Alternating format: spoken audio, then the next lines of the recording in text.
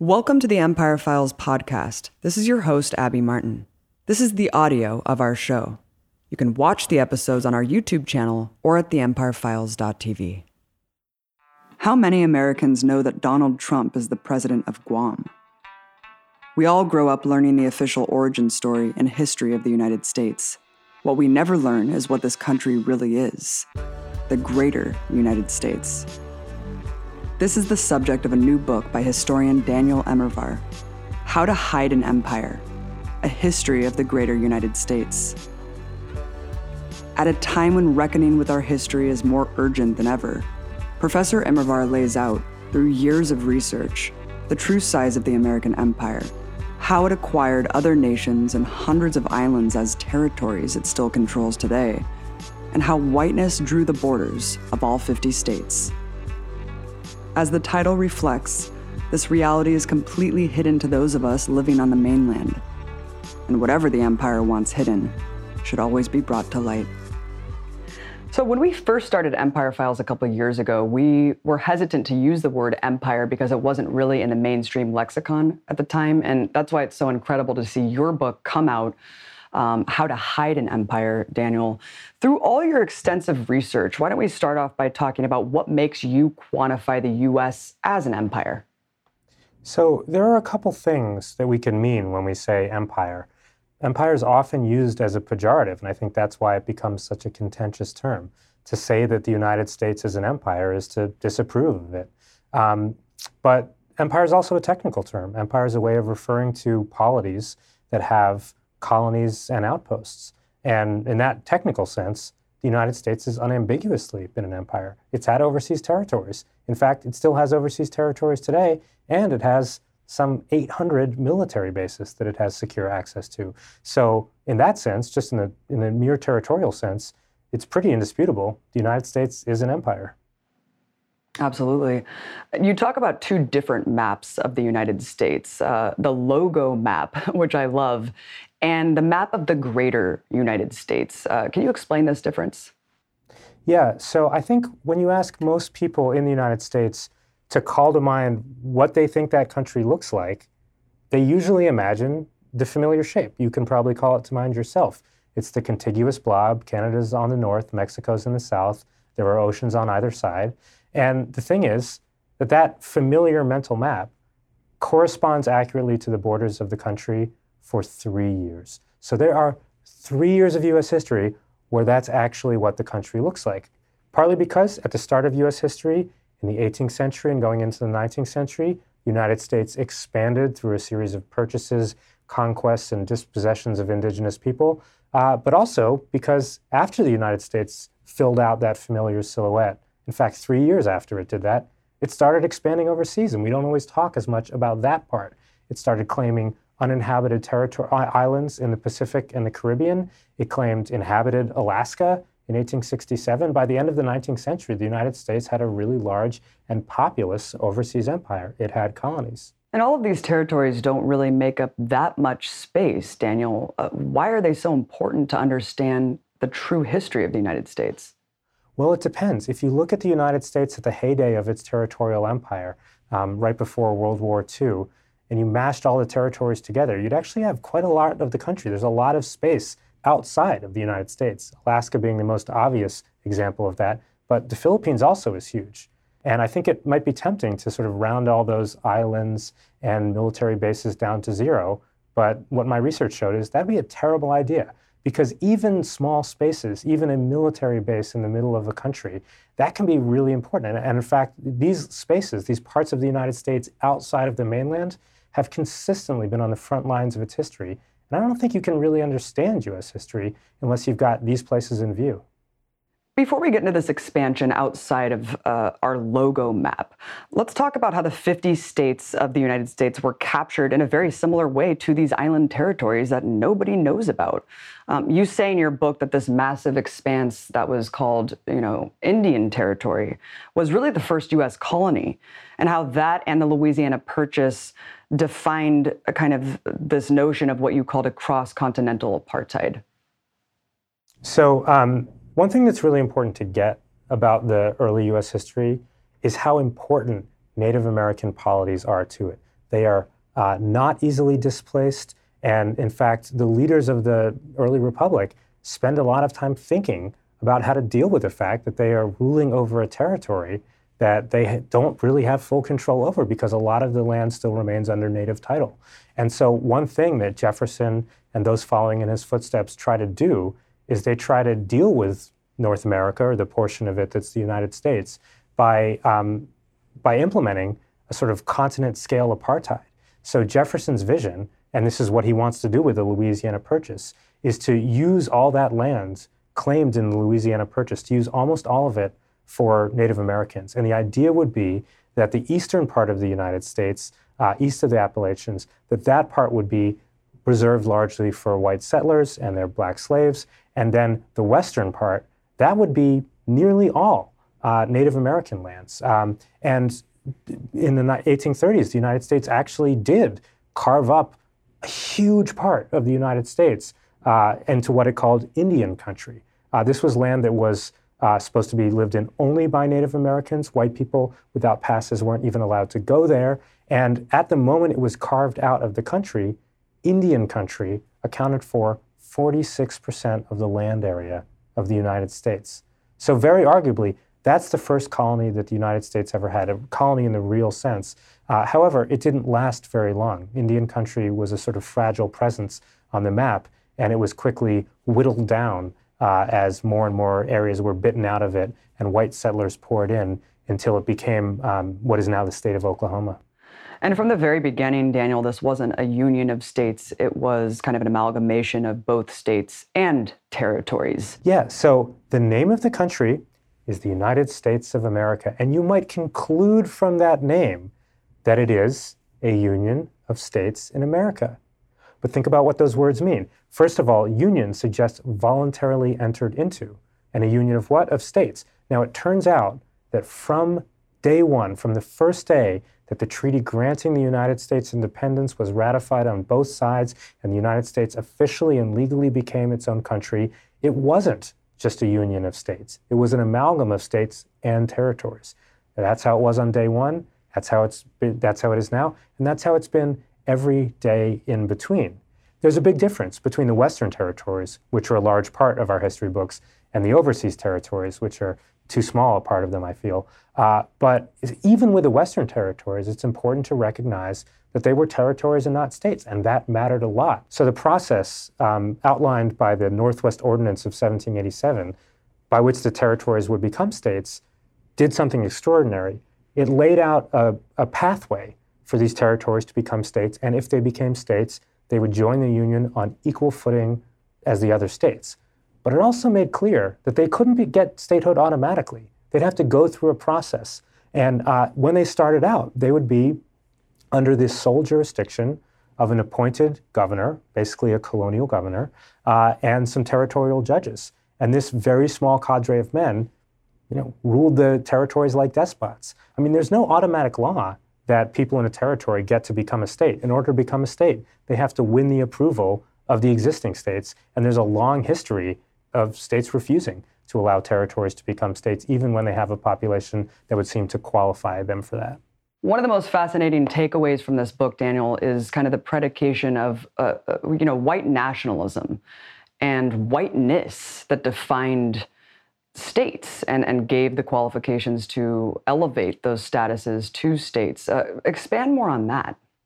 Yeah, so it's really important to recognize that white supremacy, or the rule or domination by whites, has been a really important force in U.S. history, but it hasn't just shaped lives within the United States. It's also given shape to the United States. It's decided what parts of the country become states, and it's also decided where the borders go. The prevailing logic was a logic of, do these states have a large enough white population?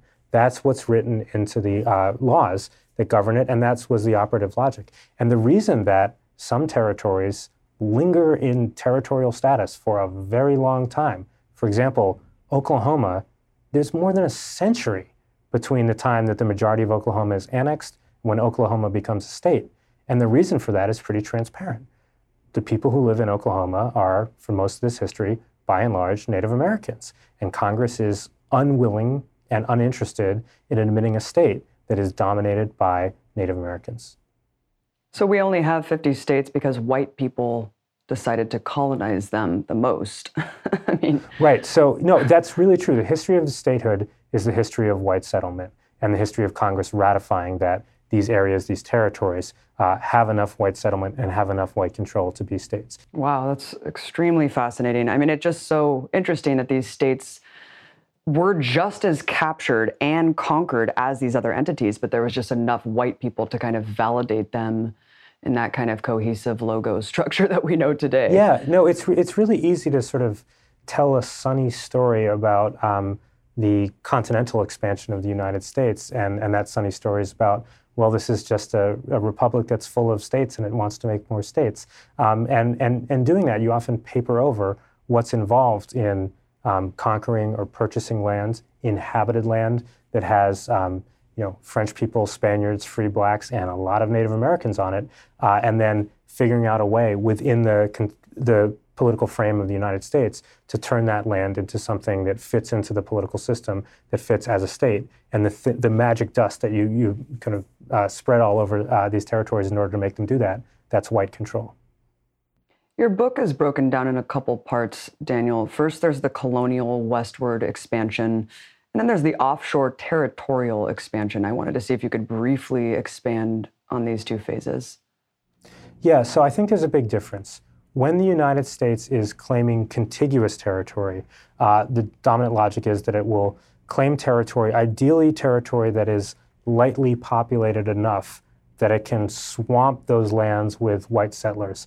And the white population growth, the Anglo population growth in the United States is so prodigious that it's actually not that hard for the United States to take lands that have some population on them, but nevertheless send in so many white settlers that they quickly dominate the territory. And that's the logic that governs the United States throughout its 19th century history. But it looks a little different when the United States expands overseas, particularly when the United States in 1898 enters a war that Spain is already fighting with Spain's colonial subjects. Spain is in a kind of empire-wide crisis. The United States comes into that war on the side of the rebels, but then at the end of the war, it takes from Spain Puerto Rico, it takes Guam, and it takes the Philippines, as well as occupying Cuba. And suddenly, and at the same time, in a sort of imperial splurge, the United States also helps itself to Hawaii and American Samoa. And, within just a matter of years, the United States suddenly has a large, populated overseas empire that it is hard to imagine that all the locals will be displaced by white settlers. And that becomes a very different kind of empire. And it requires a lot of new thinking in the United States about what to do with these spaces that don't quite look like Montana or Kansas. After the U.S. seized a large swath of territories in the Spanish-American War, it was very proud of its new status. It was bragging that, it was akin to the British Empire. It started making new maps similar to the cover of your book, Daniel, conceiving new names for the country, even pontificating whether or not to call itself Imperial America. Talk about this. Yeah, so it's kind of incredible. There's this moment of forthright imperialism where important and leading men in the country are just trumpeting the fact that the United States has, it's become a different kind of place. A lot of them see it as the adulthood of the country, the moment when it's finally reached maturity and joined the imperial club, an imperial club that is already populated by Britain, by France, and by Germany. And so what does it look like? Well, one thing it looks like is that cartographers start getting really interested in remapping the country and showing it differently. And so they issue new maps of the country that show not just the mainland, but also in insets, all the territories that are now part of the United States, which are proudly put on those maps. And it's kind of interesting when you think about it, because at no point in my education did I ever see a map that looked like the kinds of maps that were produced then, because I never saw a map of the United States that had Puerto Rico on it. I never saw a map of the United States that had Guam on it. But boy, in 1900, you could see those maps, and they were really interesting. Another thing that happened is extraordinary to me, is that writers started to wonder about the name of the country.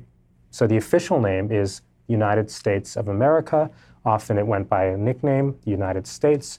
The Union or the Republic. These are the general ways that people had of referring to the country in the 19th century. But, after the war with Spain, after the United States had taken a lot of large populated territories, people started to wonder, are these names really the right names? Is this a union? Is this a republic? Is this a union of states? Those names didn't seem to have the same purchase. And so you can see writers casting about for variants or for new names. So the Imperial Republic is one. Greater America is one that gets used really frequently. Greater United States, that's the one that I use in the title of my book. There's a lot of variants like that. And there's also an extraordinary development. So names like Imperial Republic and Greater America, they don't stick around for that long. They sound unfamiliar to us today. But there is a shift that is important. In the 19th century, when people referred to the country, they called it the Union, they called it the Republic, and they called it the United States, but they did not often call it America. They called the people who lived in it Americans, and sometimes they called it America. After 1898 and after the war with Spain, that changes really dramatically. The first president who takes office after the war with Spain is Teddy Roosevelt. He uses America in his first annual message. He uses it left, right, and center. I found a 2-week period where he uses it in separate speeches more than every past president combined had. And after him, it's off to the races. That's just a normal way to refer to the country. And part of the reason for that switch is America is a more capacious term. America does not commit you to a political description. America doesn't say this is a union of states. America is a broader term and one that's a little easier to say in the same sentence as America is an empire. Right. I kind of wish Imperial America stuck, though, because then it would be easier to explain to people what the situation is 100 plus years later. Imperial Republic. Yeah. One thing I should also mention with this is you can see exactly the same thing happen in songs about the country. Battle Cry of Freedom, Yankee Doodle, Star Spangled Banner. What's interesting about all these songs is they don't mention America in their lyrics, which is kind of incredible. You think, wow, the Star Spangled Banner, that's the national anthem, doesn't actually have the word America in it. But after 1898, that switches too. That's when you start seeing different kinds of songs like God Bless America and America the Beautiful. The Guano Islands are a really important part of this story as well. Can you talk about what they are, what they were used for, and how did they become kind of the legal basis of U.S. empire? Yeah, so it's important to recognize that the U.S. empire includes large colonies, but it also includes a lot of islands, and some of them can be quite small and some of them unpopulated. In fact, that's the start of the United States' overseas empire. So the history of U.S. expansion is a history of a set of conquests and annexations in the North American continent that terminate in 1854 with the Gadsden Purchase, just a little sliver of land on the U.S.-Mexican border that fills out the familiar silhouette of the United States, that fills out that profile. 3 years later, when the United States expands overseas, it starts claiming uninhabited islands. And the reason it does so is really interesting. The reason it starts claiming islands is that it is seeking what is on those islands. It is seeking guano. In this case, the United States is having an agricultural crisis as it's transitioned to industrial agriculture. And one of the things that works really well to save these farms, and these farms are a huge part of the U.S. economy, is seabird droppings from islands, relatively rainless islands in the Caribbean or the Pacific, at the behest of U.S. farmers. The United States just seeks out as many of these islands, uninhabited islands, as it can find, ultimately claiming nearly 100 in the latter half of the 19th century. And these become the first overseas holdings that the United States has. And it's really interesting because, up until then, the United States had always argued about, should we take, Louisiana Purchase, how much of Mexico, et cetera, et cetera. Here, there's just a single law. It's called the Guano Islands Act, and it says that any uninhabited islands that anyone sees that has guano on it can be annexed to the United States, and it will be considered as appertaining to the country. And there's just a sort of quick formal process, and boom, this island is suddenly part of the United States. And there's a Supreme Court case about this, so there's a question about the constitutionality, but the Supreme Court signs off on it, and ultimately this becomes the legal basis for a much larger and enduring U.S. overseas empire, because just that little phrase, these islands will be considered as appertaining to the United States, that just gives away the game, because suddenly the United States can expand overseas. And it is precisely on this legal precedent that the United States takes far larger colonies like the Philippines. Then we get to World War II, Daniel, which is interesting because your book actually begins with the bombing of Pearl Harbor, the event that was used to justify U.S. involvement in the war. Talk about what happened and its significance. There are 3 dates in U.S. history that most people in the country know. So they know July 4th, 1776, the signing of the Declaration of Independence. They know September 11th, 2001. And they also know December 7th, 1841, the date which will live in infamy when, if you ask most people what happened on that day, they will say that's when Japan attacked the United States at Pearl Harbor. Pearl Harbor was at that point in the territory of Hawaii. And that event has become such a constitutive part of national history, of national myth. There are movies made about it. But what those movies rarely show is what happens next. Because Japan didn't just attack the territory of Hawaii. This was part of a intended to be simultaneous sort of all-empire attack where within a matter of hours, Japan attacked Hawaii, Wake Island, Guam, and the largest territory that the United States ever held, the Philippines. It also attacked the British territories of Hong Kong and Malaya and the independent kingdom of Thailand. I mean, the whole point of this was that Japan was trying to sweep the leg of European and Anglophone empires in order to get room to expand within the Pacific. So, militarily, the damage done to the Philippines was arguably just as bad as the damage done to Pearl Harbor in Hawaii. And, people didn't know how to talk about this. They didn't know how to refer to what had just happened. We have a term for it, Pearl Harbor, but that term wasn't available at the time. It's not until a couple days later that you start hearing descriptions of the event as Pearl Harbor. So, if you see newspapers that are, composed within hours of this, they'll say things like, Japan attacked Guam and Hawaii, or Japan attacked Hawaii and the Philippines. That's also exactly how FDR describes it in the first draft of his Date Which Will Live in Infamy speech. It's an attack on Hawaii and the Philippines. And then he changes his description of the main target. So this event is no longer narrated as an attack on these 2 large colonies, Hawaii and the Philippines. It's now an attack on the territory of Hawaii specifically. And now you have this question, why? Why did FDR change how he was narrating the target of the attack? He still mentioned the Philippines, but nevertheless, FDR clearly focused the attention of his audience on Hawaii. Even Hawaii was a little wobbly. It's a territory like the Philippines and Guam, but it has a larger white population, and that made it easier for people in the United States to imagine it as part of the United States. But Fortune magazine did a survey in 1940 asking its readers, would they support a defense of Hawaii? And its readers, barely a majority of them said yes. So you can see that FDR not only doesn't want to test his audience with the Philippines, but is even worried about Hawaii too. The last edit he makes to the speech, between the last paper draft that we have and the spoken version that he delivered, he makes a final edit, and he inserts the word American before his description of the target. So that Japan didn't attack the island of Oahu, it attacked the American island of Oahu. And FDR, you can see him just sort of pushing that a little bit, just trying to round Hawaii up to American in the eyes of his audience so that he can deliver a clear story. The Empire of Japan attacked the United States of America, and it's time for war.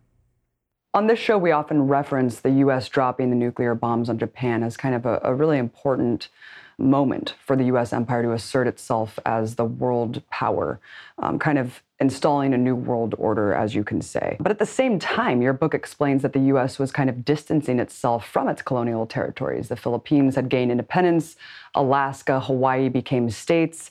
Why shed power at the same time it had gained so much? Yeah, so it's really interesting what the United States does, because up until largely World War II, the pattern had been when countries get more powerful, they get larger. They just seize more territory. That's what the British Empire had done. That's what its predecessors had done. And the United States, at the end of World War II, is kind of in an extraordinary position.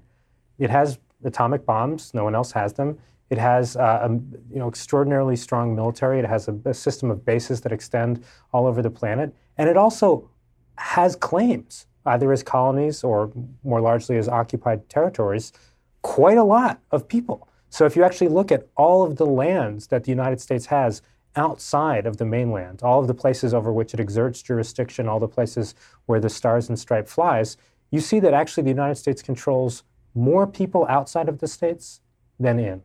There's a larger population beyond the mainland than there is in the mainland. There's a larger population outside of the states than in the states. And so that raises a really interesting question. Why didn't the United States double down? Why didn't it start going on an imperial shopping spree, doing what Britain would have done in the 19th century? And I think there are two answers to that question. One answer is anti-imperial resistance. Colonized people throughout the 19th century and into the 20th century have been gathering force, organizing, and after World War II, getting arms.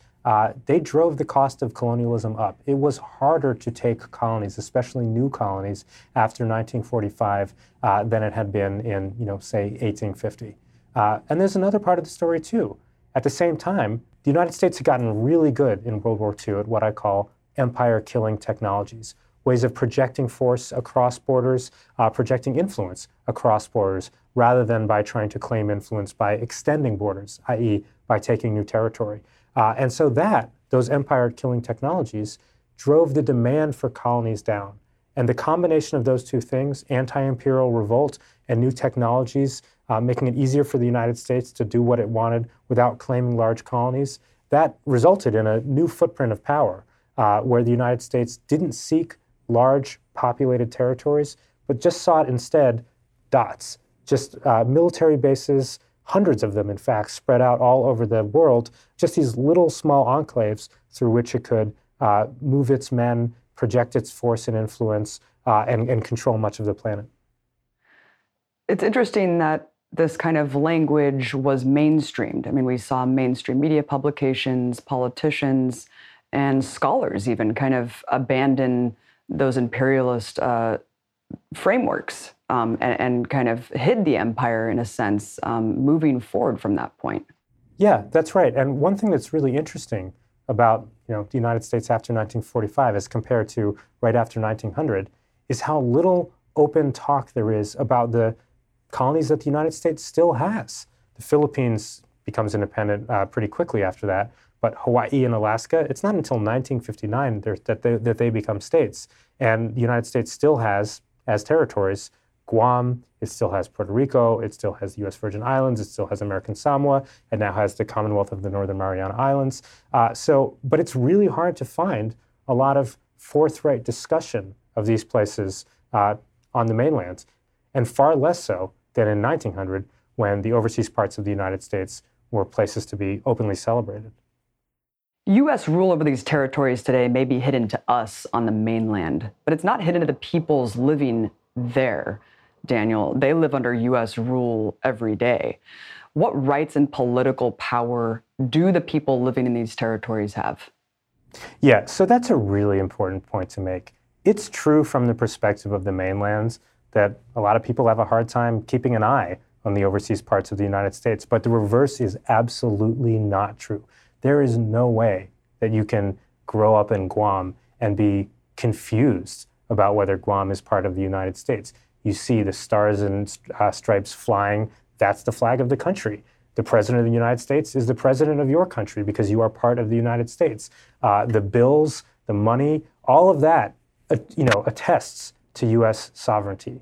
And yet, despite the fact that these places are unambiguously part of the United States, I mean, look, U.S. Virgin Islands, American Samoa, it's in the actual names. Nevertheless, despite this, it can be, the people who live in such places have a restricted set of rights. So they don't have rights to meaningful representation in Congress. They can, in cases, vote for delegates who will be physically present in the Capitol, but those delegates don't have effective voting rights, and that matters a lot. And it's not entirely surprised that federal funding for territories is consistently lower than what it is for states. In fact, when there's a federal law passed, it doesn't automatically extend to the territories. Usually there's a kind of separate settlement, and often if that settlement involves funding, it'll be lesser.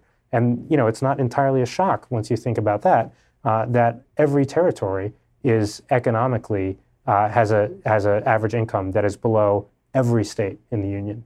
Congress and Congress alone gets to decide who becomes a state. And Congress has, been fairly uninterested over the last 100 years of admitting places like the U.S. Virgin Islands, Guam, American Samoa, Puerto Rico to statehood. But why has Congress been uninterested?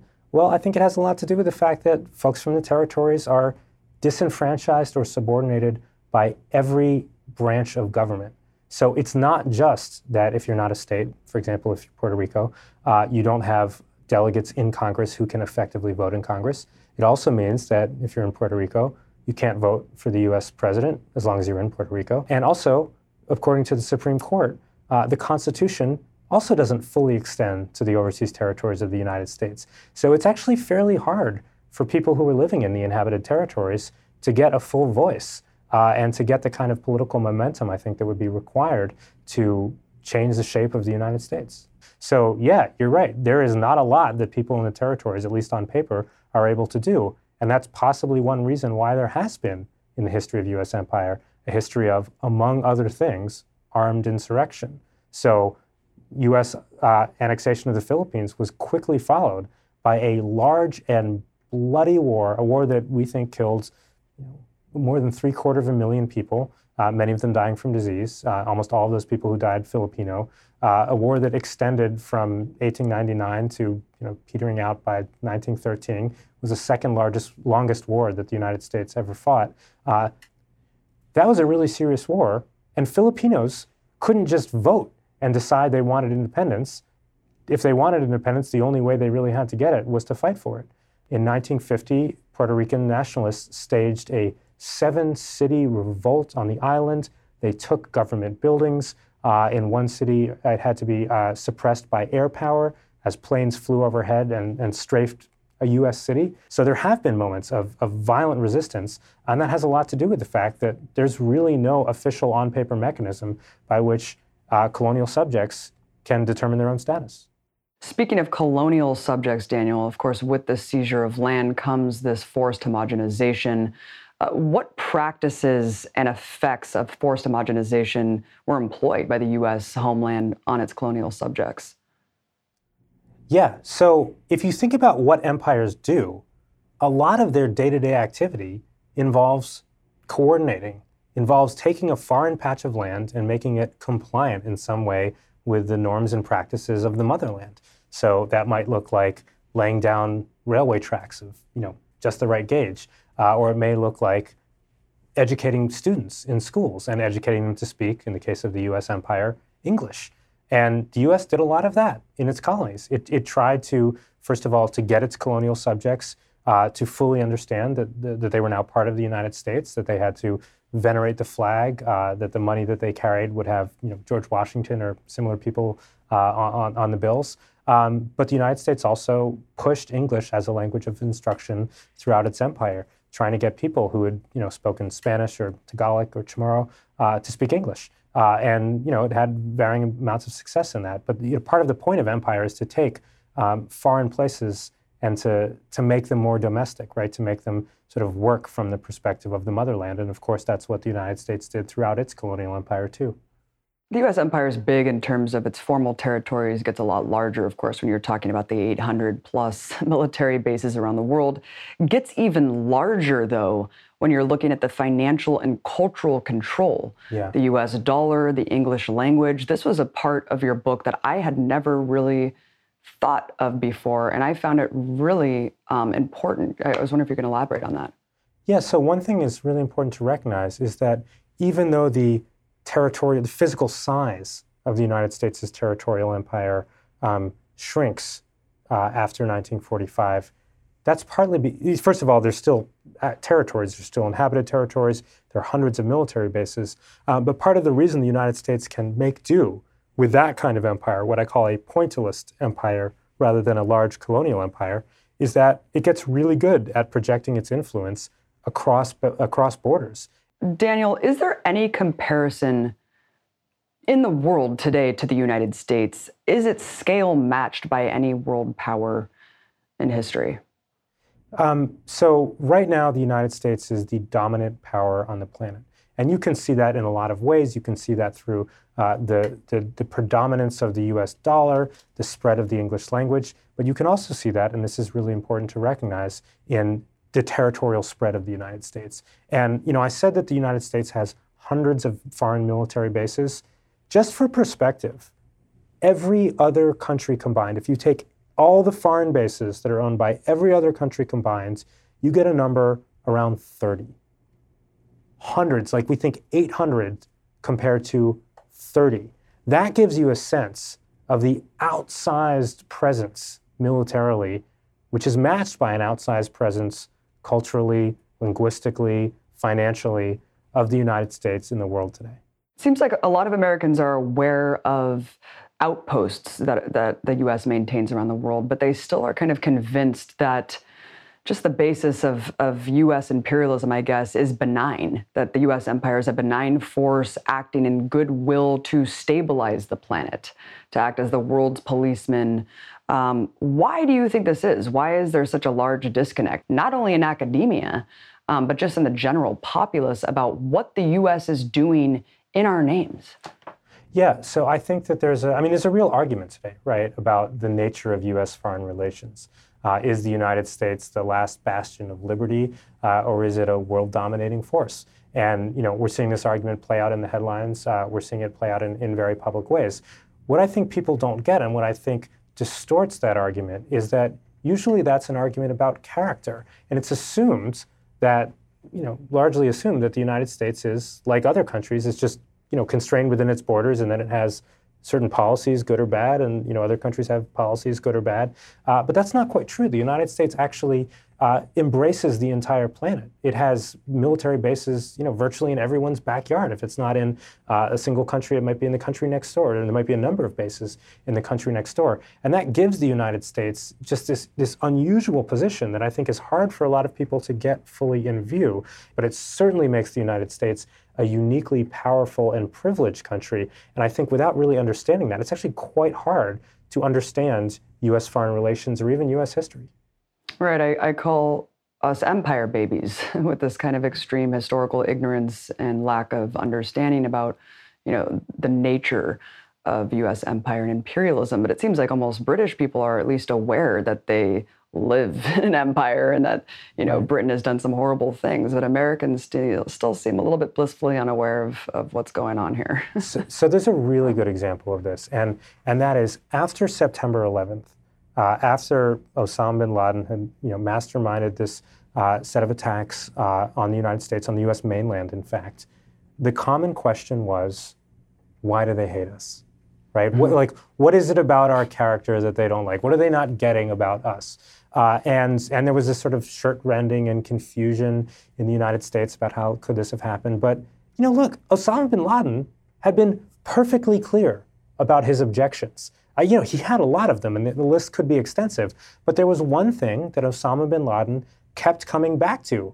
It had been sort of, why he started his jihad against the United States, and it had constantly been a core issue, which is a U.S. base in Saudi Arabia.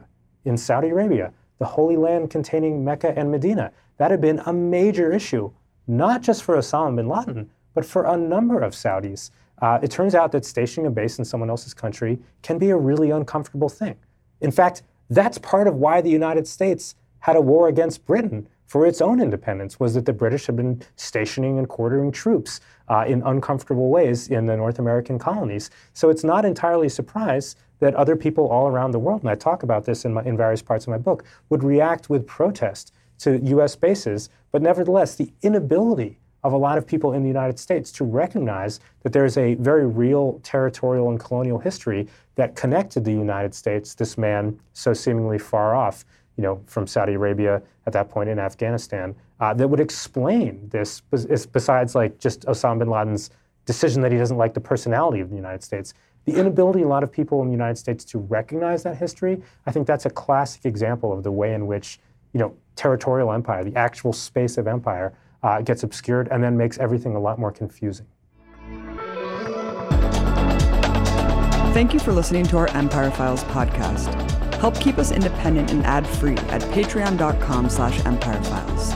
And be sure to catch our newest episodes by subscribing to our YouTube channel.